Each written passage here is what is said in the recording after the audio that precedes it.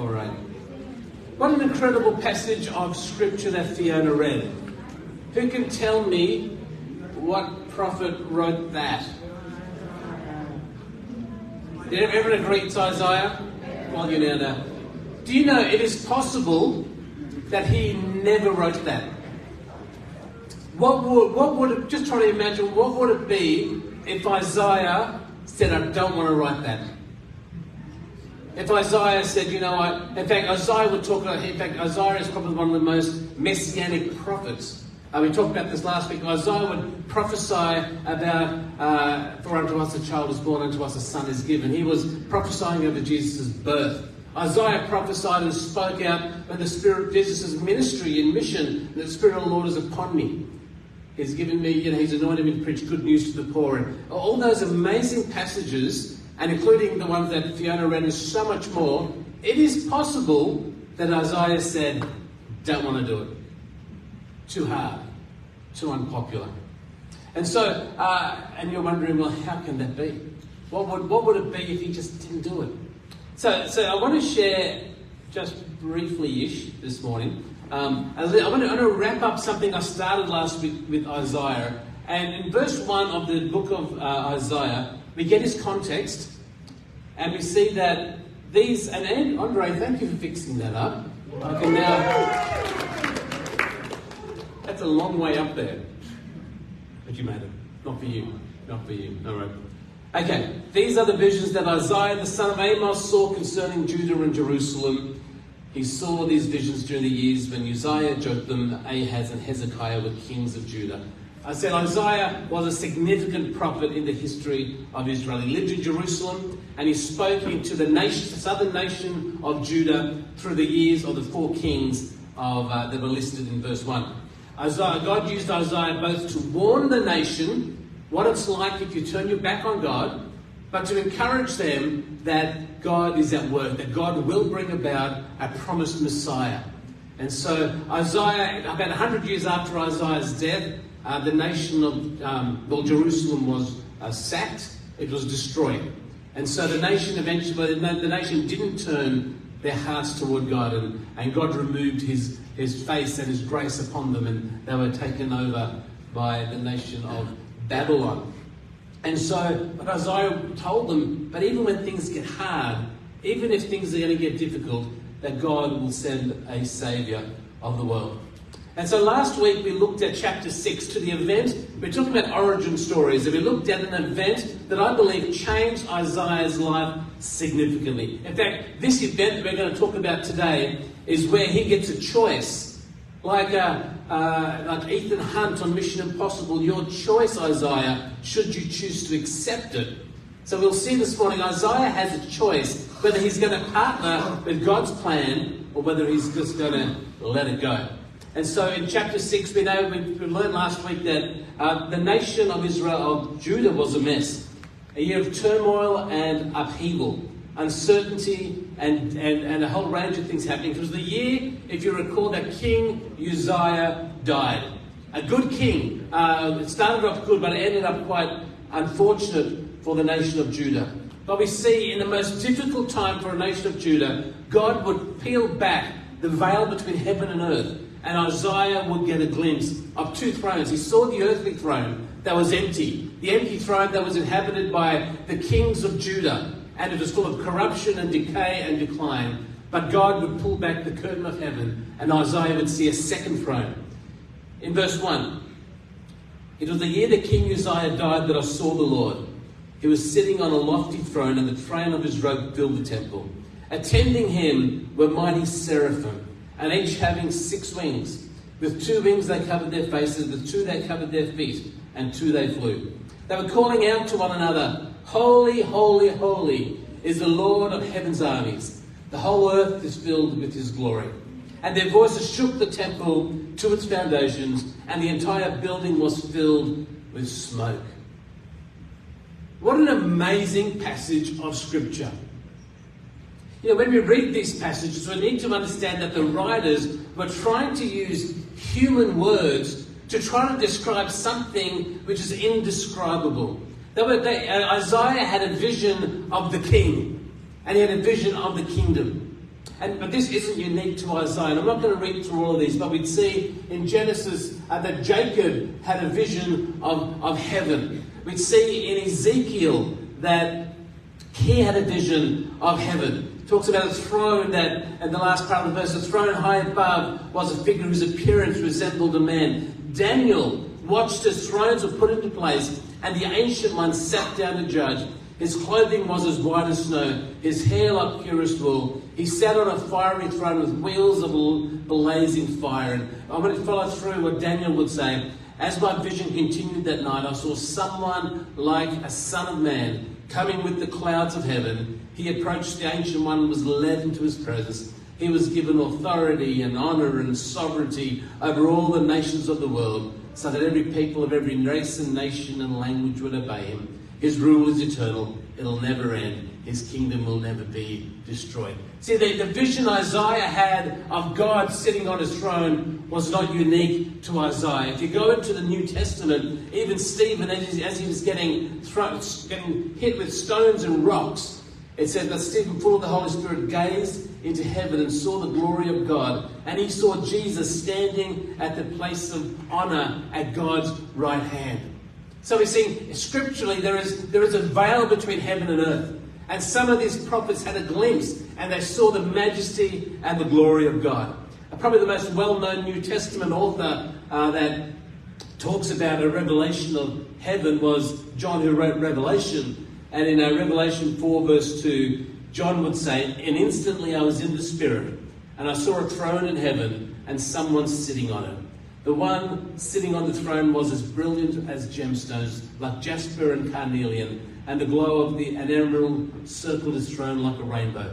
24 elders surrounded him, and 24 elders sat on them. They were all clothed in white, and all had gold crowns on their heads." Remember, this is man-made words trying to describe something which is difficult to describe. I would say it's indescribable. They're trying to capture the glory and the magnificence and the beauty and the majesty of the one who would sit on the throne.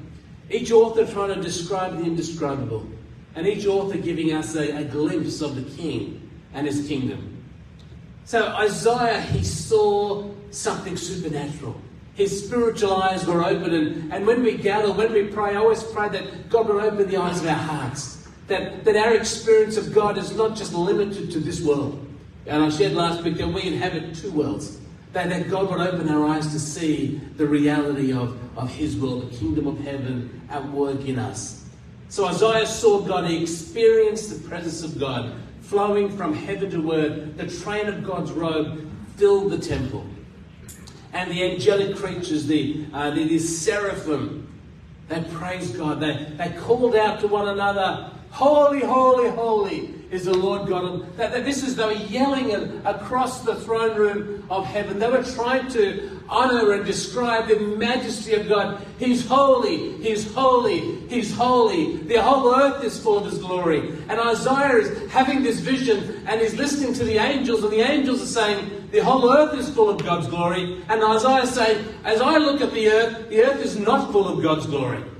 Because the earth that I'm looking at is full of suffering and pain and darkness and hardship. And so Isaiah is stuck between these two worlds. The world, if you were to look at the world, if I said to you the whole earth is filled with God's glory, you'd be thinking, yeah, I get that, but I see violence and pain and rejection and abandonment and fear and despair. But what I want to note just here is that we see things from a human perspective. We see things from an earthly perspective. The angels saw something from heaven's perspective. I want you to note that point. We see things from an earthly perspective, and it doesn't look like any glory to God is going on. But the angels saw things from a heavenly perspective. And they would see, it may look hard and messy and all that, but the Messiah has come and the victory has already won. From heaven's perspective, the earth is full of God's glory, and we get to be participators and partner with God to take His presence and His glory to those around us. the angels see things from heaven's perspective. There's a verse in Ephesians that gives me great hope. In Ephesians chapter 6, Paul would say that he raised us from the dead along with Christ. And where did he seat us? Where are we seated? On an earthly throne or a heavenly throne? What does Scripture say? We are seated in heavenly places because we are united with Jesus. This is really important. We get to see things from heaven to earth. It may seem difficult, it may seem hard, what you go through with your kids or your studies or your parents or your internal wrestle that you have from an earthly perspective, it can seem hard. But if we're in Christ, we can have a different perspective. We can see things from heaven to earth. You get the choice to see things. You get to have a different point of view. And Isaiah found himself, like we do today, struggling to see the glory of God. You might be struggling to see the glory of God in your family's life or your neighbour or your neighbour's world or your workplace. And the reality is we don't know why some of this stuff happens. The world is full of tragedy and divorce and sickness and death. Well, we do know. We do know that the world was surrendered to an enemy. And we do know that sin and sickness and disease is a product of a fallen world. But we get to sit from heaven's point of view and see the glory of God and realise that we have a part to play in the midst of a broken world. For Isaiah, in the day that the nation appeared to be defeated, in the day that Uzziah died, Isaiah needed to look up. And that's a really practical thing for us today. Because when your day is dark, and circumstances may overwhelm you, sickness or finances or challenges, I want to encourage you when your day is dark and hard to look up and see that Jesus is on the throne, that Christ is in his holy temple. And not only is Jesus seated far above all powers and authorities on this world, you are seated with him. You are seated in a different position. You're not bound to the position of this world of defeat. We get to sit in a place of highest honour and power and glory. In fact, I think Fiona might summarise the vision you had of worship last week. Fiona was saying in worship last week she saw the King of Heaven seated in a position of authority and declaring out of his authority and power, declaring his will. But then she realised that we also have the same position. We have the same authority in Christ, that we can be declaring his goodness and power across that situation. Probably a lot more of that, but that's the way I got out of that. And so here we got Isaiah. He has this amazing vision of God. Who's ever had one of those? How would you respond when you see God like that? Well, Isaiah tells us how he responded. He said, "It's all over. I'm doomed." He goes, "Woe is me. There's a problem here. I've just seen God. And I am a sinful man, and I have filthy lips, and I live among a people with filthy lips. Yet I've seen the King, the Lord of heaven's armies." I can relate to Isaiah.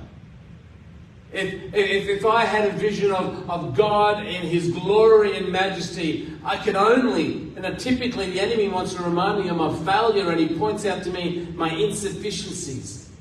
But I think a true vision of God, a true experience of God, will bring us to our knees. In fact, I think a true vision of God must bring us to our knees. Compared to everything God is. I mean, for me, I love going into a starry sky or a beautiful bushwalk. And I remember I got to visit Yosemite National Park just once. And I remember getting off the bus. Who's been to Yosemite? I remember getting off the bus and I just walked, and tears go down my face, glorifying God for his creative beauty. When we experience God in his beauty, in his glory, in his power, it's got to bring us to our knees. It's got to overwhelm us. Because compared to everything God is, our humanity is laid bare. Now, the Apostle Peter had a similar moment. He was out fishing, and if you know the story, Peter was out fishing, didn't catch any fish. Jesus comes along and says, hey, throw out the other side. And Peter goes, no way, you know, I know more than you. Sounds like a teenager, actually. But he did it anyway. That's where he doesn't sound like a teenager. Anyway, but then Peter catches all these fish. And then we read in Luke chapter 5, verse 8, when Simon Peter realized what had just happened, he fell to his knees before Jesus and said, oh Lord, leave me. I'm such a sinful man. I mean, the Apostle Paul, he looked at all his achievements, his qualifications, his wealth, and he considered it all rubbish and worthless compared to knowing Jesus. I really believe when we have a true encounter with Jesus, it will bring us to our knees. We'll realize how insufficient and broken we are, and then we can discover something about him that Isaiah was just about to discover. Paul tells us in Romans, when we were utterly helpless, Christ came just at the right time and died for us sinners. I think when we have an encounter with God, we realize how helpless we are and how hopeless we are. But then we discover it's at that exact moment that we discover who Jesus is. And that he doesn't leave us helpless and hopeless. He gives us his very presence.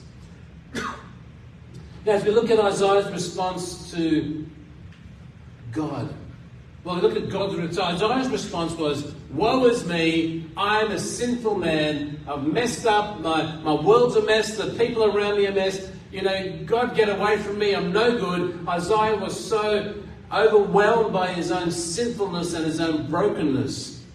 But I want you to look at God's response to Isaiah. God did not send a lightning bolt and go, gotcha. Yeah, you're bad, the people around you are bad. God didn't hit Isaiah on the head and say, well, you should be full of shame. Rather, God would show Isaiah grace. I love this verse. Verse 6. Then one of the seraphim flew to me with a burning coal that he had taken from the altar with a pair of tongs. He touched my lips with it and said, see, this coal has touched your lips. Now your guilt is removed and your sins are forgiven. This is powerful. Isaiah had this encounter with God. He realized how insufficient and how filthy and messed up and unlikable he was, unworthy. Thank you. And God says, you know what? You don't need to stay there. And God did everything. Isaiah needed to respond. Isaiah had to realize that in the light of everything God is, I really am not worthy. But then God responded.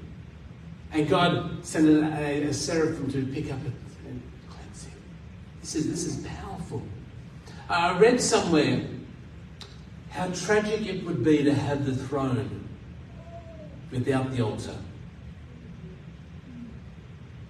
How tragic it would be just to have the glory of God and for us to go, I'm useless, I'm worthless compared to God. How tragic just to have the throne without an altar that cleanses us and forgives us.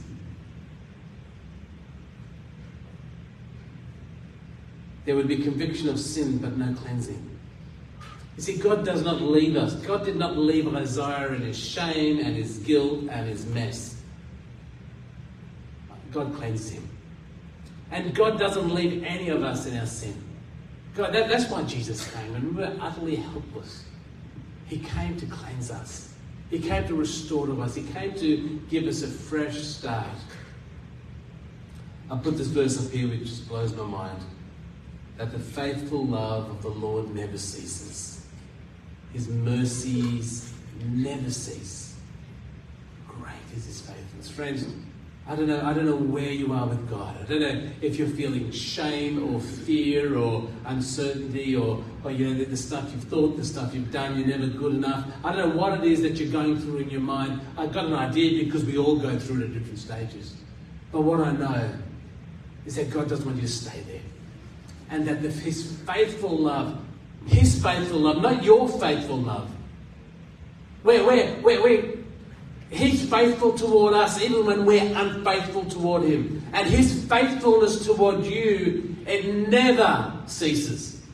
It's never going to stop. Even if you've turned your back and you're doing your own thing and you're saying, you know what, I just want to do me. God is going to pursue you. And His faithful love toward you is not going to go away. And His mercies begin afresh every morning.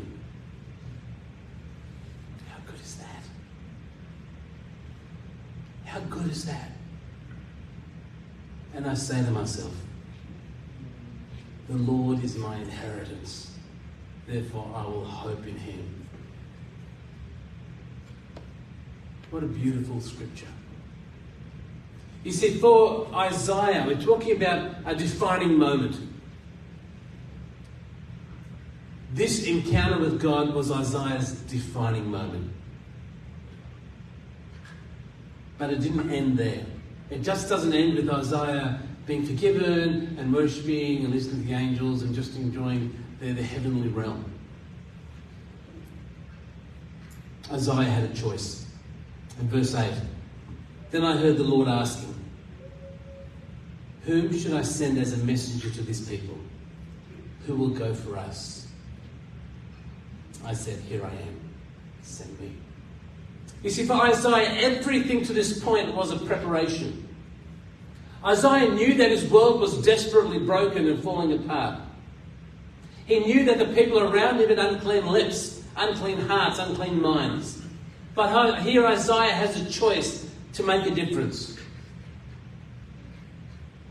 Here he receives an invitation to partner with God and do something about it. Here we discover a true encounter with God. Let Isaiah know that he's worthy and able and capable and loved and God is with him and God's not going to leave him. But God doesn't want Isaiah to stay there. A true encounter with Jesus must impact our lives. It must lead to a change of heart. It must bring us to a point of grace and forgiveness. And God, I'm so grateful for His grace. I'm so grateful for His forgiveness. I'm so grateful that He poured His love upon me. But God's calling us to something beyond that. It must be a catalyst to empower us to take this grace to others. You know, God could have sent one of the angels, one of the seraphim. But God's saying, who's going to be a messenger to these people? God could have said, you know what? Angel Gabriel or Michael or one of the seraphim who don't have names, but He could have said to one of them, you go and be a messenger to these people. And they would have done it. They would have obeyed instantly and perfectly. But when it comes to proclaiming the Word of God, when it comes to proclaiming the heart of God, God must use human lips. God wants to use human lips to tell. Do you know why? Because an angel has never experienced the grace of God. An angel has never experienced what it's like to have sins forgiven. An angel has never experienced what it's like to see God in all His glory, to realize your mess and discover that God is for me and wants to use me. An angel's never experienced that. And so God can't use an angel to go and speak to a people because they don't get it. But you do. You do. If you're a follower of Jesus, hopefully you've experienced His grace. Hopefully you've experienced His reckless love towards you and His unconditional love towards you.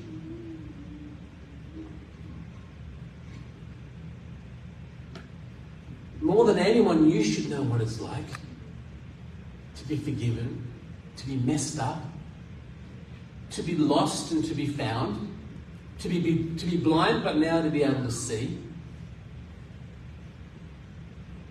God could have used angels, but he chooses us. I started this message posing the question, could you imagine what would have happened if Isaiah said, no? Who's going to go? Who's going to be a messenger to this people? Awkward silence in heaven. What about that amazing scripture that Fiona read? Would Isaiah have written that? Nope. Would it have been written? I'd say yes, because God will use a willing heart. It may not have Isaiah's name on it. It might have had someone else's name on it. So Isaiah's not going to be, God's not going to be stopped by our issues. But Isaiah could have said no. Who's going to go for us? Not me. Too inconvenient. Too uncomfortable. You know, God, I've got some other things to do. I've got to finish this and then get myself set up for this, and I've got to get all my investments sorted out, and I've got to have my ducks in a row and get, God, maybe later, but he would, if he said no to God, he'd never know what a life of saying yes to God looked like. He would have lived a life of regret. After this amazing encounter with God and this amazing vision of heaven, I think he wouldn't be able to cope trying to live on this earth without a view from heaven. As I said, God would use someone else. God would use someone else to bring a prophetic declaration about the Messiah. God will use someone else to bring hope to humanity. But Isaiah would miss out on being part of the greatest story ever told. So God asks the question, and I think it's the same question he asks us today. He says, hey, there's a community out there, a nation of people who are lost without me, a people of unclean lips, minds and hearts that are lost, that are looking at an empty throne on earth, that are looking toward a throne on earth that is not powerful to bring change. They're looking to solutions in people. There are nations that are living in despair and without hope. And God would say, who's going to go and talk to them? Who's going to go and tell them about grace? And tell them about love? And tell them about a Saviour who came down from heaven and died upon a cross, that they can know a Heavenly Father and experience all that he has for them? Who shall I send as a messenger to my people? Who will go for us? Hey, it's not always a popular message. You see that in the media. At the moment, the message of Christianity is not particularly popular in mainstream media. The message of Jesus may lead to ridicule or abuse. It may mean rejected and being targeted. It may mean that your friends won't hang out with you anymore. It may mean that even some Christian friends find you too uncomfortable to be with. Who's going to go? I guess that's where I want to get to this morning. I think that's where God wanted Isaiah to get to in his journey. It's a question that actually demands a response. From you, from me. It demands a response every day. Yeah, great is his faithfulness, his mercy is new every morning. Who's going to go? Not me. This is not meant to be a hard word. Please don't take this as a hard word. But please take this as an invitation, an opportunity to glimpse God in all his glory and to rediscover his grace and his love towards you. But also understand that God doesn't want you to stay within just the four walls. The message of God is not meant, the grace of God is not meant to be bound to the four walls of a church. Who's going to go?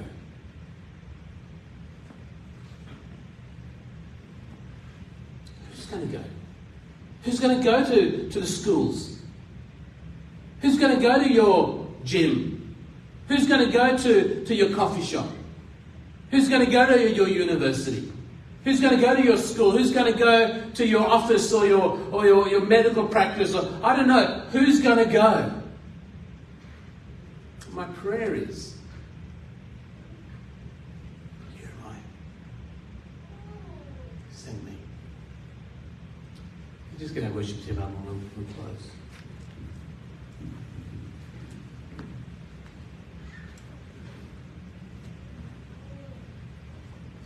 God is so beautiful and amazing. We saw the glimpse that all the prophets had of Him. And that experience of God is available for us to be overwhelmed. Yet starts with understanding that we, compared to God, we are. It feels like we're not good enough, but Jesus came and He made us. He gave us His identity. He makes us worthy. Isaiah experienced that. And then Isaiah goes, okay. God says, okay. Now it's your turn. What are we going to sing, Joe?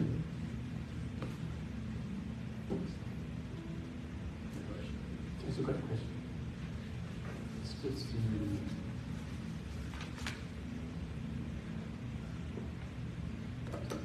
Yeah, let's do this one. Somehow. I'm going to pray. And the question I have for you is not from me, I believe it's from God. And so, Lord, this morning I come before you, and Lord, I think I've shared to the best I can of your heart for humanity. Lord, I'm so grateful of your love. Lord, we love worshipping you and seeing you in your glory and seeing you in your majesty. Lord, we're so grateful for your grace and mercy and forgiveness, your blood that cleanses us. But Lord, help us to know. Help us to see that there's another step. That you look to us, who've experienced all that, to reach others. And so this morning, maybe it's an act of faith.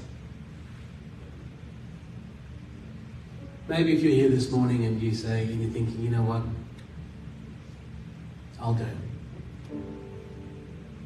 We don't leave it to the missionaries or the pastors or the leaders or it's not meant for them. It's meant for all of us. But if you're here this morning and you're just going to say, you know what? I've heard the call from heaven and I want to be a person who says yes. If that's you, I'd love you to stand with me. I'll go, God. I'll speak. I'll just be there. I'll presence myself. Lord, I'll put myself in places that I can just be there, just to be there. The Bible tells me, don't worry about what you say. Don't worry about what you say. The Holy Spirit will give you the words to express what you need to express. But Lord, this morning we are standing together in faith. And we are saying we are here for you. We are here for you. And Lord, I know that some of us are standing reluctantly or feeling awkward because Lord, I just pray. This is where we want to be. And Lord, even for people who aren't there yet, people who are thinking yes, but no, Lord, I pray that a step of faith, as they take a step of faith, they would realize that you were there with them. And Lord, that we would be a church, we would be a people who reflect your glory to others, and conduits of your grace. Thank you, Jesus.